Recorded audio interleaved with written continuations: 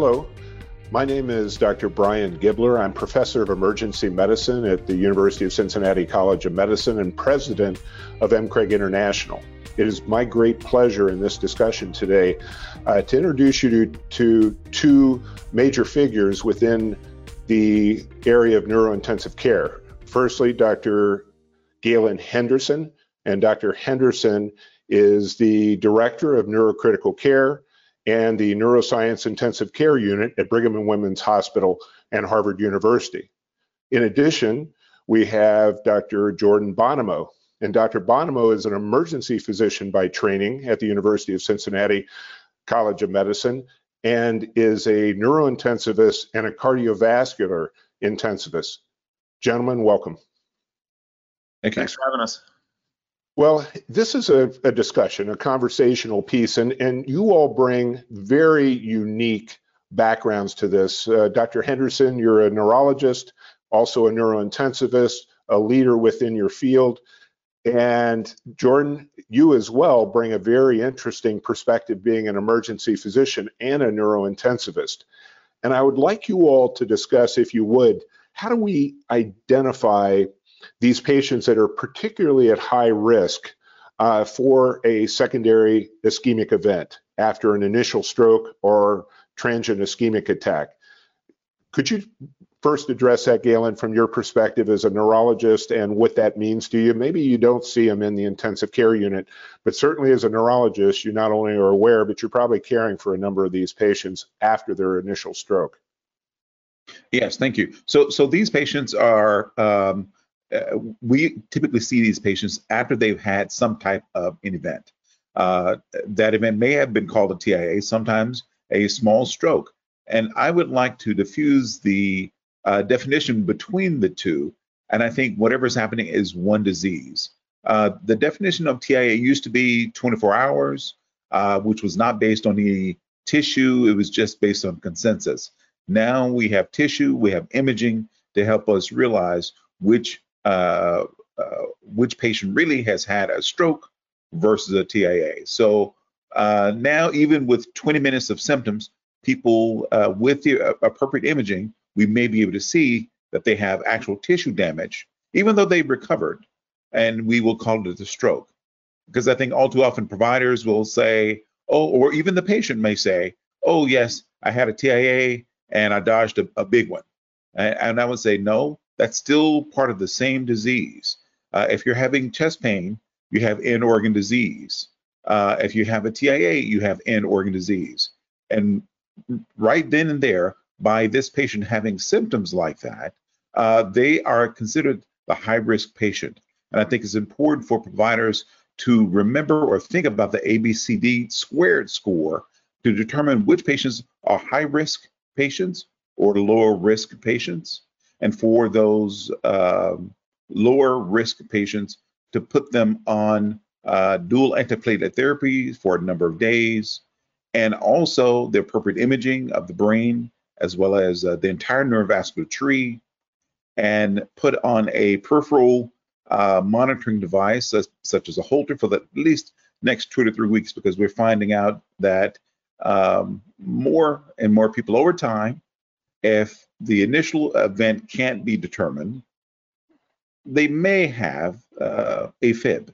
And so we don't want to miss those types of things, and realizing that every patient is different and we have to treat them as different categories of events. That's very helpful. And I think from a neurologist perspective, seeing the patient after they come from the emergency department to you, that's very, very valuable. Jordan, will you talk about it from a perspective of an emergency physician that still works in the emergency department, but also in the CVICU and neurointensive care unit? Sure, yeah, you bet. I take a fair share of stroke call for our stroke team as well, and we get these questions all the time about whether or not these patients are high risk and what to do with them. I think as an emergency physician, one of the biggest challenges is recognition that the ABCD squared score doesn't actually do what we want it to do all the time. And in fact, the creator of that score was pretty clear to remind people that an ABCD squared score of 0 doesn't apply to the specific patient, like the 21-year-old with a heart murmur and IV drug use who's at extraordinary risk of having a stroke if they have left-sided disease, but they're still going to score out as a 0. So clinical judgment still really matters, and your experience identifying patients who ultimately do poorly is part of the heuristic modeling that we have to do in active clinical care. The challenge as an EM physician really is to figure out who's high risk enough that you need to do something more than just admit them, and who's low enough risk that you're willing to try to play the outpatient game of roulette. And that is where it gets difficult. When we don't see these patients again, it's really challenging to imagine safely prescribing dual antiplatelet therapy. I don't know what their home life is like. I don't know how safe they are. I don't know if they're going to trip going up and down the stairs. When I think about prescribing high-dose statins for these patients too, the same problems arise. I don't know what their liver function's like at baseline. I have a snapshot. I can't be responsible for that management long-term since I don't have a long-term relationship with that patient. And if I can't get them into appropriate and rapid follow-up, I'm a little bit stuck as to what to do, because the guidelines all say high-dose statins are helpful in patients who can tolerate it from a hepatic standpoint, and you just can't predict that at ictus. It's difficult, honestly, and I think the majority of emergency physicians would rather take care of a lot of other patients than they would TIAs or patients who have these non-disabling low stroke scores. That being said, we really do rely on our neurology colleagues as outpatients for help, and often acute stroke teams if they're available. High-risk ABCD squared scores, high-risk TIAs, they need to be admitted. The vascular workup is important. We know that if we do the correct workup, we do CT angiography in all of these patients, we decrease composite endpoint cardiovascular risk and death pretty aggressively, actually. So you got to start there. Patients can't always tolerate the contrast. You have to do other imaging, carotid ultrasonography, or even MRA at some point for some patients. So those things are challenging to coordinate in an emergency department visit. You know, you've got a really short amount of time with them, and the last thing we want to do is gum up our EDs with 12-hour workups for neurovascular disease. Well, so you have particular patients. Talk a little bit, gentlemen, if you would, about the risk for emergency physicians that don't take care of these patients all the time. What is that risk of secondary stroke and death for that patient that initially maybe presents with a stroke that you described, Jordan, in your case presentation of a NINDS score of 4, that ultimately, you know, in a 30-day, 90-day, 1-year period, what are we talking about, gentlemen, as far as risk for these individuals if they're not treated properly? In patients who present with high-risk TIA, or what have traditionally been called small strokes, for the majority of us, we use a composite endpoint of 5 to 10% of having a subsequent ischemic stroke in the next few months. And those timeframes have been variably defined based on which registries you're looking at. But when we talk about an ischemic stroke, 5 to 10% in the first few months, or a major cardiovascular event, including death, those numbers do approach 9% in some of the bigger trials. It is not a low risk event at all when you're imagining dispositioning these patients and trying really hard to restratify them. We still don't have perfect tools for it. So I think the number that I would suggest people use is 5 to 10% risk of an ischemic stroke. Many of those are major, and that's in the next few months after initial visit for TIA or low stroke score. Galen, from the neurologist perspective, can you talk about what you see when those patients come to you, or you have to admit them after they've been in the emergency department in the previous month or 3 months, and talk about how this is impacting these patients? What do you see with that, where they initially have a small stroke? Can they have devastating strokes after that down the way, or death? You know, the answer is yes, they can, and sometimes they do. And that's what I want to prevent. Because when I think about disabilities in the United States, this is one of the leading causes of long-term disability.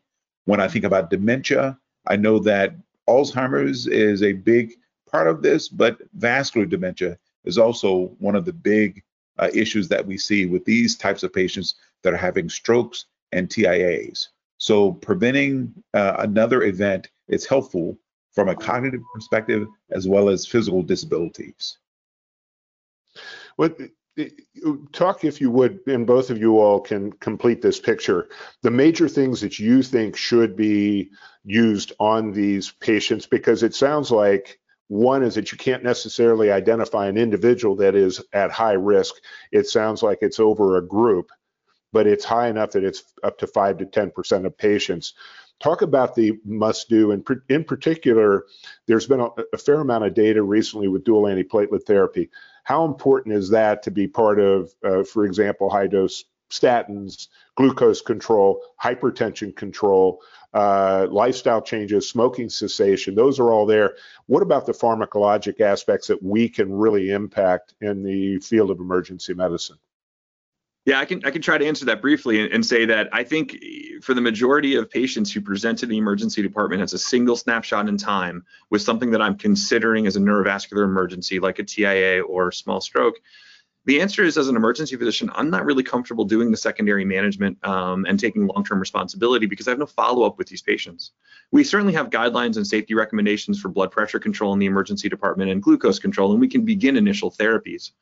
Aspirin is reasonably safe to do, but the remaining medications, going to dual antiplatelet therapy, including clopidogrel load, or beginning a statin, really falls outside, I think, the standard care for most emergency physicians. Doing the diagnostic imaging is critical. The non-con CT and CT angiography head and neck, if you can get that done, is really helpful because you'll find people with critical disease and you can intervene in the short term. But the truth is, I'm going to send these patients to Dr. Henderson. Okay. And Galen, can you talk about it, not just patients coming to you, but that primary care physician? Because in a lot of places, including Massachusetts, which you think about having an enormous number of physicians there, and particularly specialists, but you still have critical access hospitals, out on the Cape or wherever, where you need to work in concert with a primary care physician to make sure these patients are getting this therapy. Can you just talk about that a little bit so our emergency physicians know and our hospitalists know that they need to be part of this care continuum? I think all of these issues that have been mentioned by you and Dr. Bonomo are incredibly important and should be started in the emergency department, because that is the place where people take things much more seriously. And I think evidence shows that people are much more compliant with their medications if it's given to them in the hospital and they continue that medication as outpatients. So I think when we think about a majority of the patients that we see with neurological symptoms that we assume or have made the diagnosis of TIA or stroke, we get much better compliance with that patient population. And it is something that's incredibly important in reducing disability. Thank you very much. Gentlemen, this has been tremendous. Very much appreciate your involvement in this arena and all the educational pieces that you're providing for these patients. Dr. Henderson, Dr. Bonomo, thank you very much.